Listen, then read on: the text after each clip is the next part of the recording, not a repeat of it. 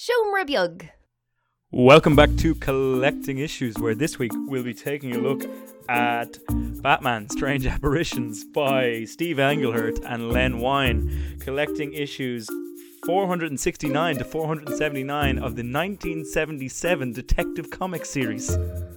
Bloody hell, Ben. That's an old one, isn't it? It's so old. That's the highest numbers we've ever had on Collecting Issues. I think so. I think this is old, Michael. A few months ago, Ben, we did an issue 12 and we nearly shat our britches. But now we're on issue 500 and something T. Benjamin, you gave me this comic. I did. It's starring a little known kind of a kind of niche hero, not very well known to your everyday comic book reader. Why don't you very quickly tell us, very quickly catch us up on who is this Batman fellow that this comic book is about? Well, Batman, Michael, was the brainchild of Bill Finger and Bob Kane. Mm-hmm. And unfortunately, despite having an interesting story, you've probably not heard of this kind of origin story before, but basically there's a young man. Yeah.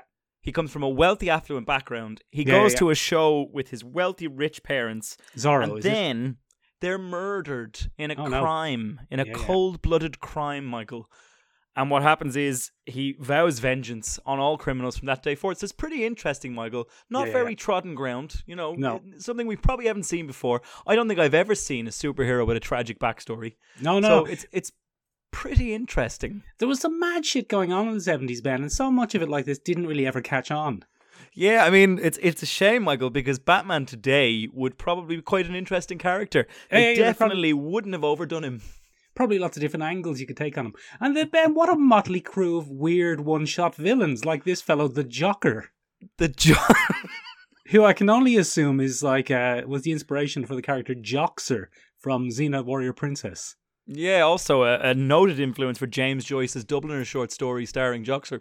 Yeah, and then there's this other fellow, the Peng Wang. It's all very interesting. I feel one of my abiding feelings reading this comic, this little independent comic from the 70s that you gave me, was it's such a shame that this didn't stick around. It would have been great, Michael. Would have been great. Ripe stuff, Ben. Yeah, of course, Michael, we're being a little bit facetious there, and by a little bit, I mean quite. Oh, yeah. It was Batman a satire. We were doing a satire, Ben. Everyone world-renowned. And possibly one of the most famous superheroes on the planet. Probably, Ben, in the top two. Probably in the top two. Mm. And this, Michael, I chose this, well, first of all, because it has a very personal place in my little heart. Tell us. Michael, this is the first comic that I ever read cover to cover from a superhero company. I used to do the Beano and the Dandy for my grandparents on a Sunday. And then one day, my poor, worn down mother took me into Chapters. Do you remember Chapters, Michael? Chapters is still there, Ben. You're not still that there. old. But Michael, this wasn't Chapters on Parnell Street. This was Chapters on bloody Middle Abbey Street. Middle Abbey Chapters. I remember it well, Ben. Beside GameStop, I think it was. It was. Anyway, my poor mother had to run some errands. And I was being drug along on a summer holiday. She'd had enough on a Saturday afternoon. And I found this comic and I went, oh, this is cool. Can I have this? And she said, right, if I get you this, that'll be the end of it, right? That'll be the end of it. Out of you. And then I went, yeah, buy me the comic. I'm sure in no way will this lead to you leading a less than successful life of adult podcasting. If anything, Michael, in our origin movie, this is the beginning of my end. Yeah. The strange apparition from the title of this is the apparition that haunts your mother of the day that she set your life down the wrong path. Yeah, and gave away her son's only chance at success. Yeah. It's good though, isn't it? It's a good comic. It's a great comic, Michael, and it started my abiding love of the Batman. Now, I had seen the Batman animated show by this stage in my young life. Another one. However, yeah, I remember reading this and going, "This isn't the Joker. This isn't the Penguin. This isn't the bloody. Who's Rupert Thorne? Who's never that? Heard of him? Never heard Who's of him. that guy? But Michael, little did I know." That this comic had gone on to inspire all of those things about Batman that I really love, including the 1989 Tim Burton film. Very much so, Ben. Have you ever seen a more Joker thing going on than the Joker thing that's going on in the 3 issues of this thing? It's bloody great, Michael. It's also the first time that he's really psychotic. like mentally unhinged. There's that one panel in that arc, The Laughing Fish, and you see his eyeball. He's peeking through his hand, and the art from Walt Simonson there is very unnerving. It's a very veiny, yellowy eyeball. Is that Walt Simonson? Ugh. Huh? Is that Walt Simonson doing art on that episode, that issue? What did I say? That's what you said. Yes, Walt Simonson. No, yes. Ben, I know that often I contradict you and point out that you've made an error. That was an expression of surprise, not disbelief. Yes, it's Walt Simonson for most of this comic. Oh, he's very famous, isn't he? He's very famous, Michael.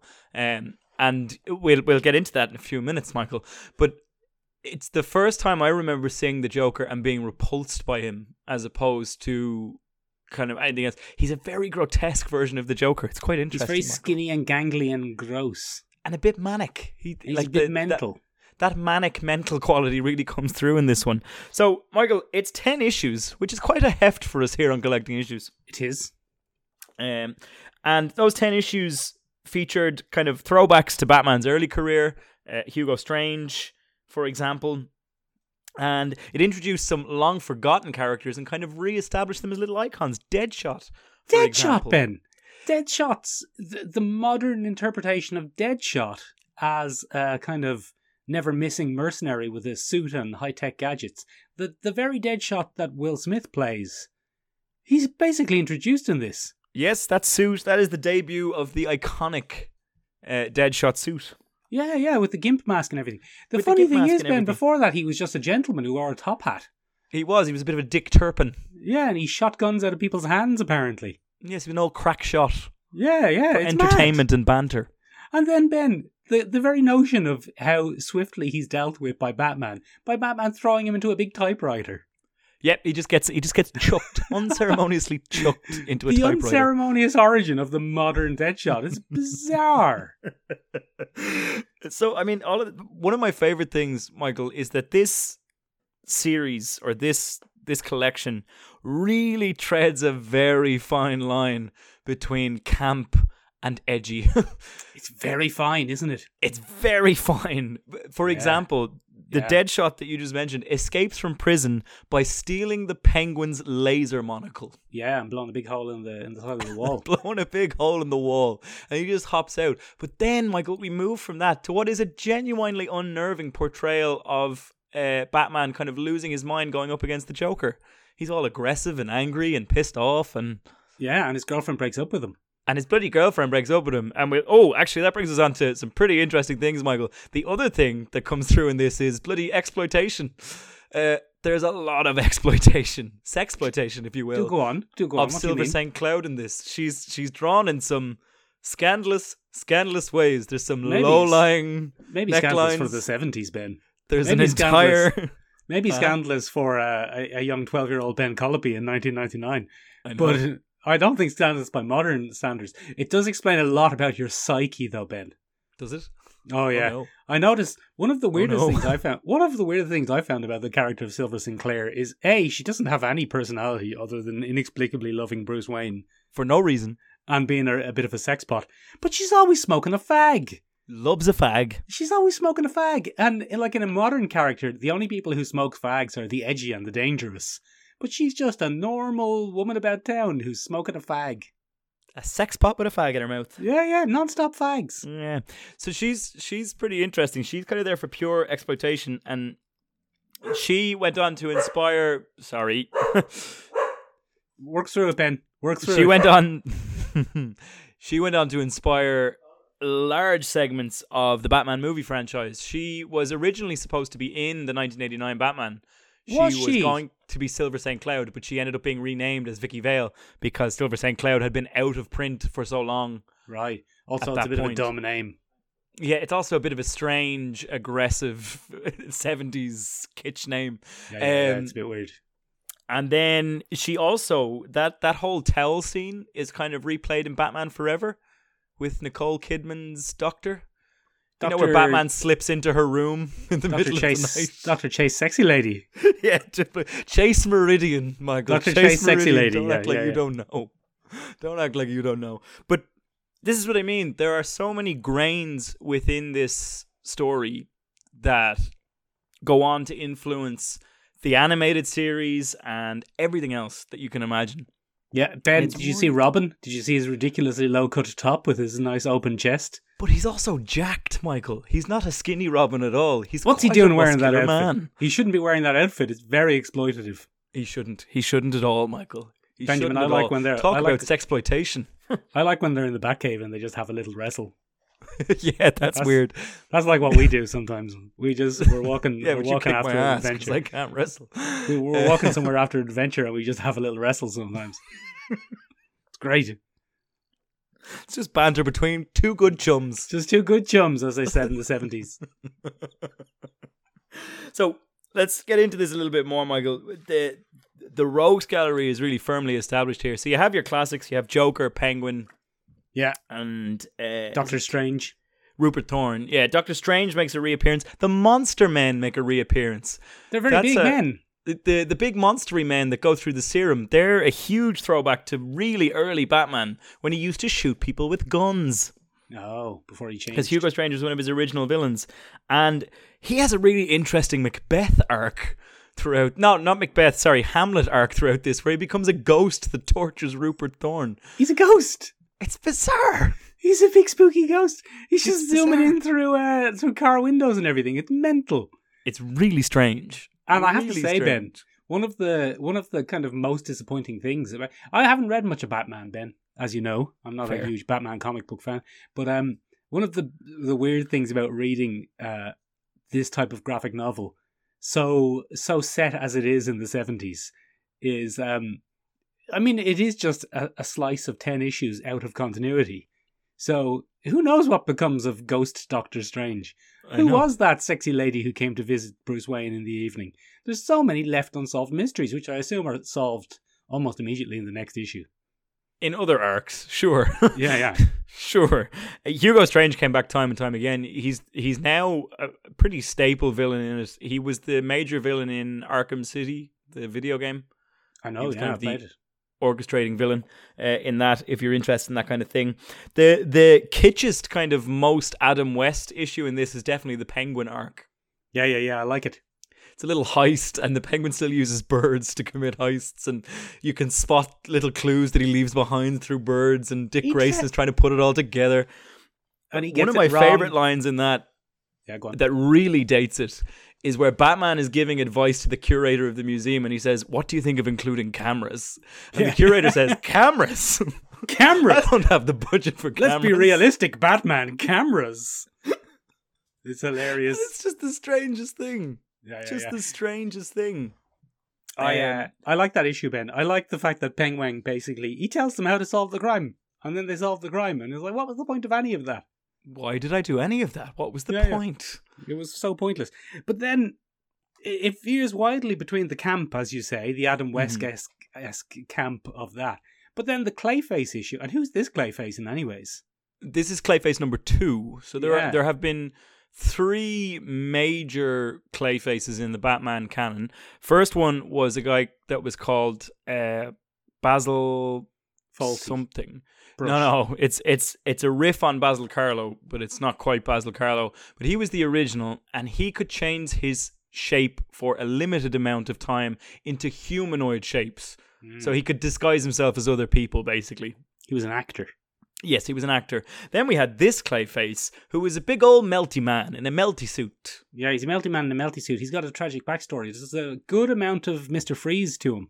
Yes, there's a good stack of Mr. Freeze thrown in there for good measure. He's in a cybernetic exoskeleton. He's got a fishbowl head. He's got a tragic backstory. Exactly.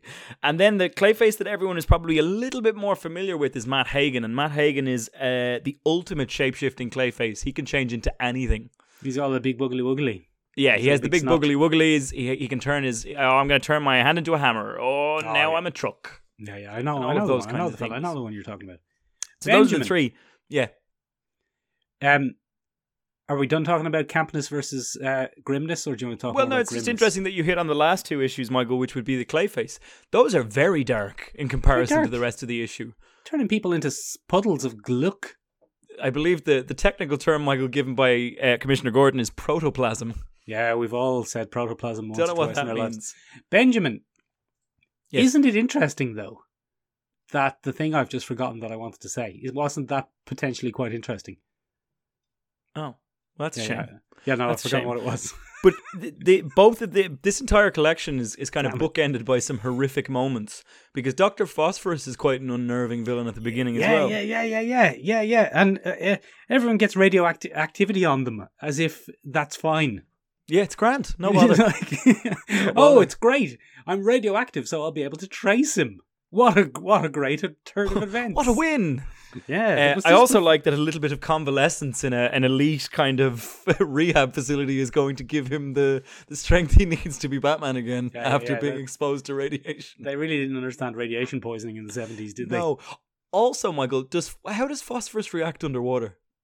I think it explodes. Yeah, because he puts him underwater at one point. He's like, oh, good, he can't burn anymore now. And I distinctly remember sitting in chemistry class and going, oh, that's a very violent reaction there, and we put that underwater, isn't it? I think it does explode. I can't remember, Ben. It might be calcium that does that. Anyway, look, he's very similar, Dr. Phosphorus, to the opening baddie from the recent Devil or Incredible Hulk run, the Immortal Hulk. Yes, he is. He was also a green, glowing, radioactive man. skeleton man. Yeah. Dr. Phosphorus, for any Batman fans, is the leading inspiration behind Blight in the Batman Beyond cartoon. Oh, of course. In the Batman Beyond cartoon, Blight is the original villain that Terry McGinnis has to go up against, and Dr. Phosphorus was the huge inspiration there. So really, Michael, this comic's bloody contributions to the Batman mythos cannot be overstated. Cannot be overstated, Ben. Jokerfish. Jokerfish. A whole thing. I was reading it going, Jokerfish, they're everywhere now. You can't see a Joker without a bloody Jokerfish. It's a recurring gag. Joker going on television and saying he's going to kill someone. Oh, that's way back in Batman issue number 1, Michael. Oh, he loves doing that. He loves that. He loves a televisual announcement. he's always up to that. Now, the only thing I felt was missing, Ben, was Catwoman. Oh, she's there, Michael.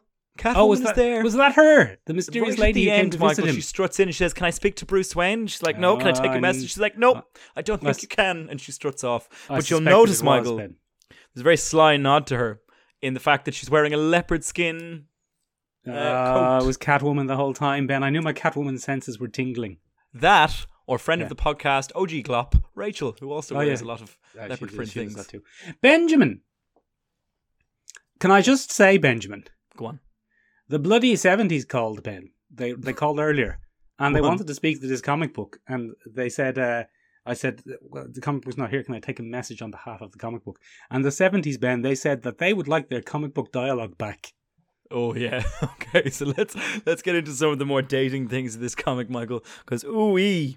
Exposition galore. Hold on, Ben. Oh, so we're getting something on the Telegraph. Hello, it's the 1970s speaking. Don't ask why I'm doing a 1920s voice. Bloody hell, Ben. A lot of people talk to themselves in this comic and just explain what's going on in their heads. Yes, there's a lot of useful thoughts. Silver St. Cloud probably being the most guilty of that particular trope, where she will quite often have a Shakespearean kind of aside to herself where she falls into quiet desperation. She's like, I know he knows. I must love him. But Batman's at it the whole time. Batman's lifting up his shirt and going, oh, I got badly burnt there. Luckily it's radioactive though, so I'm fine. I wonder how Alfred's doing. And then he just goes off to Ben, they've taken the motto, your motto, Ben. My motto. Yeah, the 70s, Ben. They've taken your motto of why show something when you can have a character say it out loud to themselves. Yeah, that's pretty much my entire role on this podcast, Michael. Yeah. The 70s, it's really Ben. something I try to live by. Yeah. You know, one of the more interesting things here, Michael, from a 70s point of view is there's an awful lot of litigation in this comic. Everyone's always litigating. It's really strange. The Joker's entire arc is based on the fact that he wants to copyright his own face. And then the entire opening arc from Rupert Thorne is that he's trying to sue Batman for criminals are trying to sue Batman for bodily harm. Well, they're trying to get rid of him. They're trying to get rid of him through litigation. It's really interesting. Yeah, it's very interesting. But also, it turns out in the 70s, Ben, Batman basically held an official position as some sort of police consultant. Yeah, everybody was like, "Oh no, it's Batman. Batman's on the payroll. It's fine. He's on the payroll. He's not paid, obviously, because he's millionaire playboy Bruce Wayne." But we weren't supposed to say that in this press release. There's also there are also a couple of just really casual Cold War references that are so obviously Cold War. Like at one point, Silver St. Cloud says, "Mr. Wayne, you're always disappearing off the place. I hope you're not an enemy spy." Just casually. And it's like, oh. Oh, no, bloody Batman, I tell you. Fuck it, I revealed it again. Oh, nuts. Yeah. Not I'd say you like Silver St. Cloud, Ben, did you? Silver St. Cloud was I'd say she's probably your favourite. Yeah, it's very formative. Yeah. Very formative. Michael, you would know. I would know. I can see, Ben. I can see. Benjamin. We'll have a little wrestle after we get out of your system. Oh, good. Like Benjamin. A couple of chums. What other 70s weird shit's going on? Michael, there's, in general, villainous dialogue. Oh, yeah. They're always at it. The plots are very 70s. Go on. You know, it's that burning hatred of, oh, I'm going to get Batman, or, oh, I'm going to wreak my revenge for my tragic backstory. There's a lot of that going on. The treatment of female characters, pretty bad. Are there female characters in this? I didn't notice any. There's only, character in so much as you can call any of the female characters a character. But the only other one that we doing, Ben.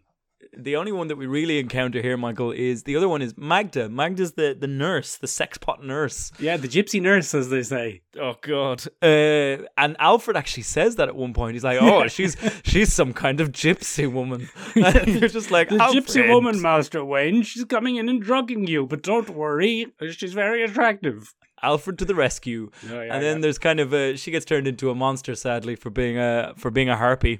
Yeah. And then, Michael, I suppose the art in general is very 70s. It's very 70s, I'm thinking particularly of, Batman's Nightmare panel in that Hugo Strange run. Love that panel. That's my favourite panel in the whole thing. So that's very Jim Steranko, Captain America end of things. And it's very, very Marvel. Very, very Marvel. And that's very, very telling because this comic was directly created to try and compete with Marvel. So what Julie Schwartz did, she was the editor on this run. She literally went around trying to poach talent from Marvel, and she got Walt Simonson, and she managed to get Steve Englehart. All right, to come over from them, and it actually worked. This is the thing that kind of kept DC's boat afloat. Right, whatever floats your boat, as they say. During the 70s, where Marvel was dominating the presses. Yeah. Any other 70s things you noticed, Michael? Batman has big spiky ears. Big old. That's my favourite Batman. I like tall, spiky-eared Batman. He's got very spiky ears. He's wearing a blue cape and a grey suit. Yeah, and very Neil Adams. It's not black. It's grey because they call him the grey-clad Crusader or something like that. Yeah, it's a classic, Michael. The grey-clad Crusader. Yeah. So that's very 70s. One of the things I found very 70s about the whole ensemble, Ben, was the character Batman in it. He isn't what he has become, which is an almost parody of himself. He loves Silver St. Cloud. Unabashedly. But his other great love, Ben, and then it's revealed to us a splash page, is adventure. Yes, and wrestling with his chum. Yeah. I thought they were going to say Robin, but no, it is adventure. And you would never see a modern comic admitting that Batman loves adventure. He's a swashbuckler in this, Michael. He's a real swashbuckler. He's leaping about the place. He's getting himself involved in crimes and mysteries. He enjoys a scrape. Enjoys the challenge of a foe who knows what he's at. Yeah. And I don't think the modern Batman could be described as having a love of adventure. Now, Ben, as I said, no great Batman fan am I. You're not. It's true. I don't read a lot of Batman comics. But I think, Michael, that's kind of a nail on the head analogy for why I love this so much.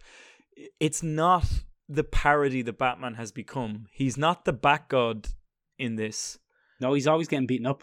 He's always getting a rough and toughen. He's always losing the first round. What's a rough and toughen? A rough and toughen. It's what you and I do after podcasts sometimes. After podcast, we wrestle. So, like two chums.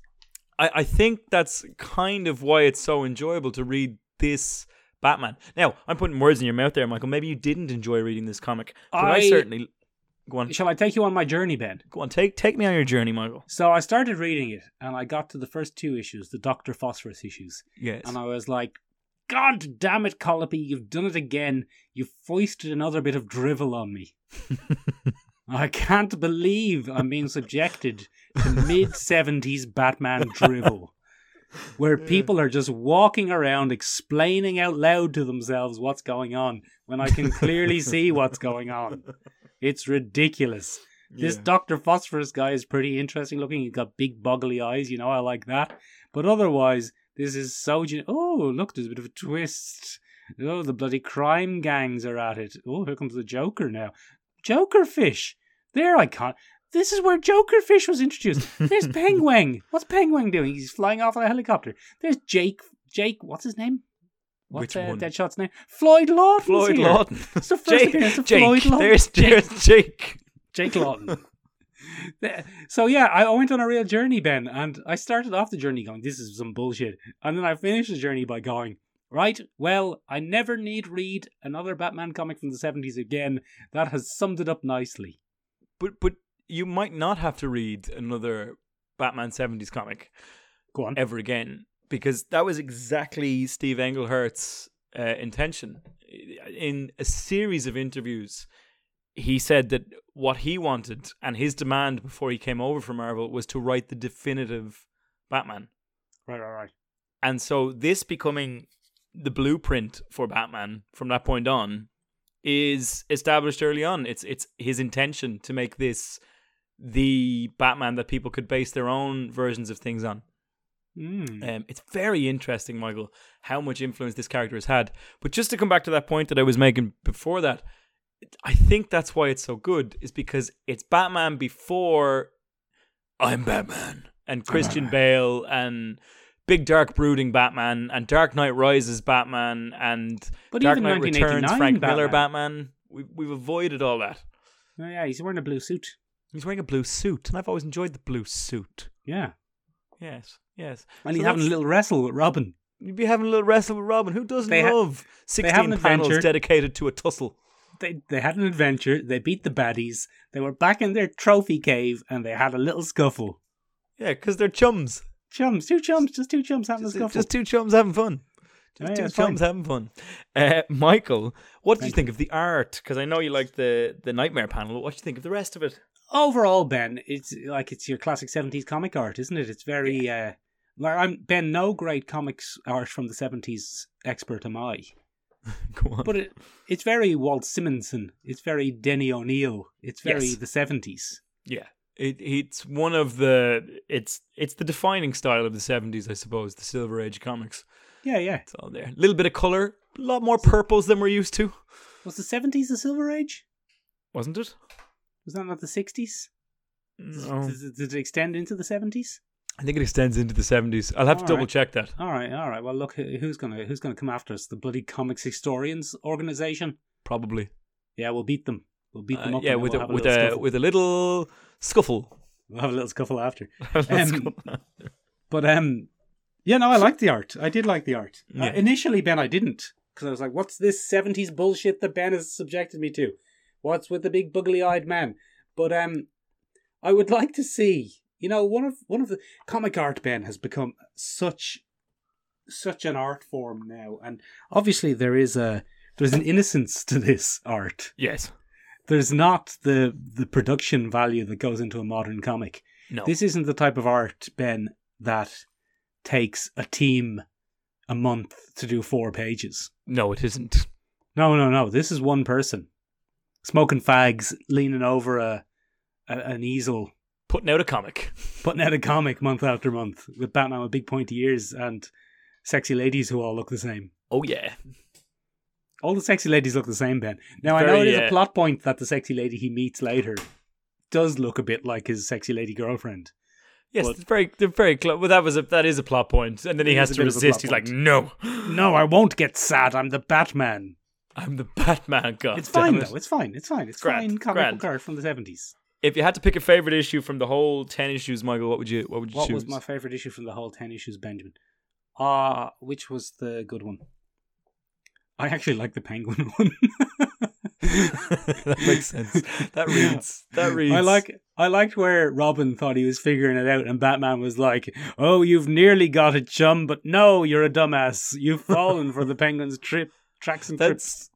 pretty much the way all our podcast meetings go, where you go, "Oh, Ben, you thought you got a chum, but you're just a dumbass." Let's have a little wrestle. Mine would have to be the Joker one. I just enjoy that issue. I think it redefines the Joker for me and makes him a big bloody scary menace. Michael, what do you think people should read if they enjoyed this? I don't know, some Batman, some more Batman? Some more Batmans. Probably pick up anything by Denny O'Neil and Neil Adams. Yeah, well, that's the defining Batman from around that era, isn't it? Yeah, those are the ones you want, Michael. You get some of that. Go watch a bloody 1989 Batman movie. Although, I mean, yeah, this definitely influenced the 1989 Batman movie. Yes. The Joker's tricks and ploys are very influenced by this. Yes.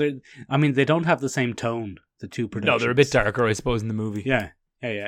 But that movie, Ben, I don't think it's aged terribly well, to be honest. It probably hasn't, Michael, but I'll defend to the death my right to say that it's excellent. Yeah, okay.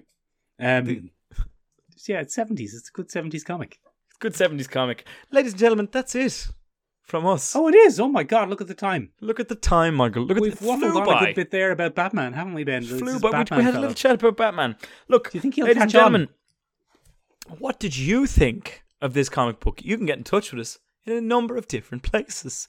Oh, yeah. If you're listening to us on bloody Apple Podcasts, you can't get in touch with us there, but you can give us a lovely review. If you're listening to us on Google Podcasts, give us a lovely review. If you or anyone you know is a huge Batman fan or likes to wrestle with their chums, send them this directly through Spotify. Go up there, click the little 3 dots, pull down the share menu, and share it to one of your pals directly. Send it to your pals. That's the best thing you can do.